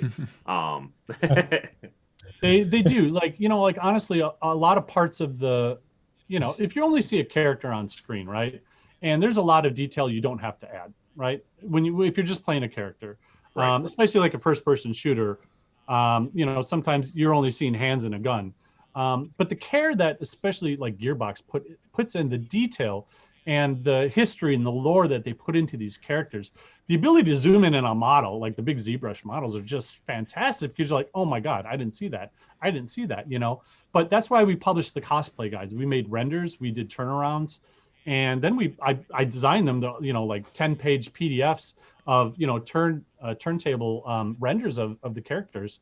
And we even gave like the color values, you know, like this is kind of this type of texture, big close-ups of the weapons, and you know, we just gave it out there. Like fans go crazy with it. We hope to see at, you know, cons. Of course, COVID stopped that a little bit, but it'll live on. And that's why I know Gearbox and 2K, we really love our fans. We try to do what we can to give them everything that they need to explore their fandom. You know. I will have to try it out. I never played Borderlands. It has very like unique aesthetic, I guess. It's cell shaded, so like as you've seen, it has these like dark lines, and it's I don't know. I find it very interesting. It's like playing a comic book. Yeah. I know how it looks because you know I'm like the biggest nerd, and I watched every Digital Foundry video, Yeah. so I know everything about the performance of Borderlands. It's interesting too, Matt. I don't know if you have any questions. I can keep rambling though. I mean, we've covered most of them. I mean, I think what would be awesome is, you know, it would be wonderful to talk to some of the other people at 2K and see if we could get a 2K section on Prusa printers and get some more models out there for the fans. And let me connect the dots after the holidays, and we'll see what the lawyers have to say about it, right? Yeah, So, yeah. Matt, exactly. what's the timeline? We have still like 5 minutes. Yeah, we have like four or 5 minutes left with Jason. Just reminded me that in the beginning of the stream we talked about sculpting, and now we actually have like a pro sculptor here with us. So I'm curious. You said you like physical sculpting. How's like how does it compare digital and like actual real life sculpting? before I got into ZBrush and 3D modeling, I was like, oh God, 3D sculpting is just too hard for me to learn, right? Like, plus I didn't want to be behind the computer. Now I go to now that I'm 3D sculpting, I'm like, God, clay sculpting is really hard, you know? No undo. Can I show you a little bit like how I joined the two? So yeah, sure. Yeah, please. So I will add a little story here in that the very first digital fabrication issue that we did at Make, and we were out in San Francisco for it. Jason was there the entire time, sculpting like a Doc Ock like physical sculpture for something to do while the rest of us were running around running these 3D printers. So well, that's funny you brought that up. This was not planned. This is what it's turned into. This is all hand sculpted. I'll get to the 3D printing part first.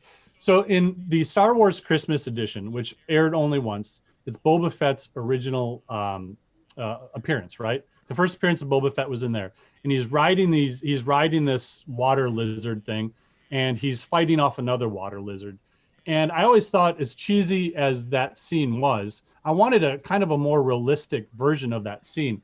So I've started to sculpt the two monsters, and Boba Fett's going to go right here, and he's going to be leaning back, shooting at that guy. Mm-hmm. Well, this is all hand. This is going to be a one of a kind. There's going to be water effects, but I've sculpted this in person. But Boba Fett will absolutely be 3D printed because of the detail and the size, right? So that's one way that I'm combining 3D. Yeah, exactly, right. But in a more interesting way is. This is something that's a work in progress. I've never shown this off. I've got an original design of this. I'm calling it a Hell Knight. And I started experimenting in clay, and I'm like, oh, it's, I'm just kind of, takes too long sometimes to just experiment in clay if you're using a clay that is hard at room temperature, right? And you have to sit and warm it up, and then you have to adjust it. So I started playing around in ZBrush. Well, what does this thing kind of look like? And there were parts of it that I really liked. But since it's big and it's too big for a resin printer, at least at the cost that it would, I couldn't afford, a huge sculpture like that printed out in resin. I figured, well, I'll add the detail later. And so what you're going to see here is kind of a work in progress. I've taken a 3D sculpt. This is kind of a skull guy with these, I don't know, monster thingies. but I actually printed it out, and now I'm adding clay to it. Oh. And the clay will allow me to get the details, because this is hard clay at room temperature. I'll be able to really get the crazy amount of details that I like to get in there. All of these parts will be, I'll have a little bit of clay added to it, or even possibly hard wax to get that final detail. Cast and mold this when it's done. But I sped up the prototyping stage, the idea exploration stage in 3D printing, did a really fast printout. It makes so much sense when you say it, but I've never seen or heard anyone do it. So I got the idea years ago. Again, call out to, I think I might have linked to him, I don't know. Brian Fay, he was a traditional sculptor at Blizzard. Now he's both. He has sculpted a lot of the Blizzard statues. And on his Instagram, Brian Fay, F-A-Y, I believe, you'll see his work in progress, the Illidan and some of the other Diablo sculptures. I'm a huge Blizzard fan, so that's why I followed him. And he used 3D printing. He took really hard wax and would make a waste mold of the 3D print, pour wax in there, get the detail down, cut that apart, and go and send that to the, probably the statue production company over in China or wherever they had it made, right?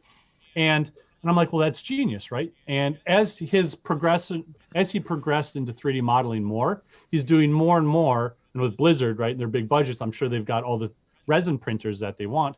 Now he's only spending 10% of his time in traditional materials, finishing up and sometimes tweaking by hand to give that asymmetry look, I'm sure, to get the tiniest details in there, finishing up the sculptures in parts, and then they send those off to be molded. So yeah, it's fascinating. I'm kind of, I don't know of a lot of people. You have to make sure the clay, if it's not too hot when you pour it on, I work in PLA because it's easy. Doesn't melt it, but of course you really don't care at that point in time if it melts details, because I just want the form of his rib cage and the top part of his mouth and all this stuff. So brush on liquid clay, it hardens. You get to go in and tweak it with details, and it's the best of both worlds in my opinion. I remember something similar, but this is obviously much more convenient. But I remember maybe it was a Kickstarter, but someone was making clay filament, which you after you print it, then you can go in. But obviously that huge print would be still, I guess, very expensive. His name was Adam Bean, B-E-A-N-E. He was at one of the Maker Fairs. Remember, Matt? Yep. Years ago. Yeah, absolutely. He kickstarted his own version of wax, which I bought. It's great carving wax. You melt it in a little skillet, pour it on. It's flexible. If you heat it up with a heat gun, you could etch in really great details. And yeah, his next big project was using that wax in a filament. I don't think he ever made it to Kickstarter. I think he had some health problems or something like that stopped him from sculpting for a while. But I think he's coming back. I don't know him personally, but I met him and followed him for years. But yeah, it was fascinating. I was like, yeah, I can't wait for that. And of course, nobody's really done it, but the fidelity of these 3D printers are so good sometimes. I'm making a board game with a friend right now in our spare time, and again, a really small. I'm trying to prototype this little character. His name's Dung Dung. He's a dung beetle, and again, he's pretty amazing, right? Detail, but then I'm like, well, it's pretty easy for me to just scale him up and make a nice big version of him, right? Right. And this may be a Kickstarter, upgrade or something like that. Like if but try to do that traditionally sculpting, right? Like I could have easily sculpted him traditionally, but I can't turn around, scale him up, and make another version, in 24 hours. That it's a whole new sculpt at that point in time. So yeah, again, I love both worlds really. So is it helpful in digital sculpting that you can basically make like a checkpoints in the design? Yes. That okay, now I will try this direction, but then you find out it's not working, so you go back and go another. Because with traditional sculpting, with clay, but you don't have that, right? No, you don't. I mean, posing something, if you've got Wolverine or whatever in a stance, and especially if you're working for somebody, it's different if you're doing it for yourself. And they're like, hey, can you do that? Turn your head. It's like, well, that's 8 hours of cutting apart, or redoing and re-sculpting muscles. in ZBrush or something, that's usually a half hour. I might be over exaggerating, but honestly, it's that easy, right? You can, especially if you're working as a T-pose, I don't have to, I made this 8-legged creature one time, and one leg was pretty much how all the legs looked. They were just in different angles. I had to sculpt every single one, or, then cut it, make a resin cast, cut it, break it apart, re-glue it. I could have done that so much easier in 3D modeling, So. I was going to ask that. Basically, if you are doing it by hand, you are doing twice the work. If you are making a humanoid, you at least start with the mirror image, and then nobody is perfectly symmetrical, but you will start with that, and then you curve his face on one side, and do the differences. But I guess it might save some time too. Yeah, and there's always the debate: is 3D modeling is that cheating and traditional sculpting? And I'm like, listen, you still need an eye for it. You're just using a different set of tools. So I don't I really hate that argument, because you still need a design eye. Yes, some things make it easy to make arms symmetrical. You can just duplicate it. You don't have to spend that time. But you still need to know how to make one of them right. You still need to pose it right. It still has to have fluidity and some tension in the sculpt. Using a different set of tools. Yeah. So I don't like. So I'm starting to pull Neil back in. Okay. We've got 5 minutes left in the stream. And we said we would bring him back. Hey, Neil. Here's Neil. Hi again. You. Hello. So we've got a couple minutes to take questions. I will say that Aaron York has pointed out, and I remembered that there was another one, but I couldn't exactly remember. But Porolay makes a mold lay, which is like a wax like filament that did actually come to market. So it's one of the high porosity materials. Interesting. Okay, I'm gonna note that. So again, Prusa Slicer 2.3 will come out. The final version probably first 2 weeks of January, but the RC2 version on GitHub is basically already the final version. It's really stable, so you can use that. I've seen someone ask about Prusa Connect. We just got a Christmas build to test and play with. So some really nice improvements. I'm not sure when we're gonna show it. Joe, do you have any timeline on that? So we had a big meeting, actually yesterday. Okay. My time at this time of year, my time perception is all wonky. It seemed like a week ago, but it was yesterday. We had a demo, so it seems like we might have closed beta at the end of January. Okay, interesting. We're testing the basic stuff. So Balu wants to turn Neil 3D Prints characters into a video game, or sorry, into some form of a game. I think yes, a board game based on some of your characters would be a blast. Really? That sounds really cool. Do any of you guys have any questions for our guests, for Jason or Neil? Yes, please. Let us know. XL updates. Keeping them around. No. Sorry. I mean, if you've missed the big XL news, then you should read the November update on Prusa printers, or what was it? Yeah, or watch the Prusa Live episode 14, 2 episodes ago, where we talked. Just briefly, don't expect a lot of information, but a little. Yes. Nicholas wants to know if you can make a puzzle game, Neil. Make a puzzle game. That's some true. kind of puzzle game. That's all they said. Is actually, Jason. Neil, can you make a puzzle game? Yeah, you've seen this one, right? I want to hold that so badly right now. A crossover of SL1 and Claptrap. It's awesome. Yeah, I would actually say putting together any of your models, although they're well documented, is kind of like putting together a puzzle in and of itself. So, that's true. It's a 3D puzzle. But I can certainly add it to my to design list, so I can add puzzle onto it. So it isn't something I've really considered before. So it should be interesting. Will there a 3D sort of version of a puzzle? That'd be cool. Yeah. Okay. For sure. Will there be an update ever for Mark 3S and Mark 3S Plus? Yes. Yes, we keep updating our printers. I sure hope that there will be another update. Yeah. I don't have any new features in mind right away that the devs are working on, but sure, like expect new firmware. What do we have? Satin sheet availability. Next. Well, I think there new batch came in, and we are writing to the guys who were caught up in the first like hour or two in the eShop, which was basically DDoSed by order. So, It died so so- quick. So we are reaching to those who were caught up in that, and they will have like the priority option to get these first. Will there be a satin sheet for the mini? Yes, there will. Yeah, it's coming. All right, I think that's probably our show. Looking at the time here, I want to thank all of our guests that came on.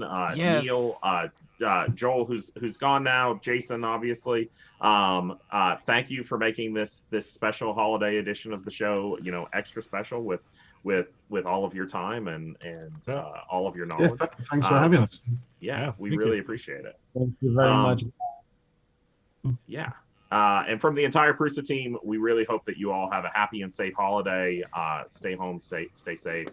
And we can't wait to see you guys again in the new year with, as Miklas is saying, season 2 of Prusa Live. Yes. So, There you go. guys, thank you again. We will see you next year. Bye. Have a Happy great one. holidays. Thank you, everyone.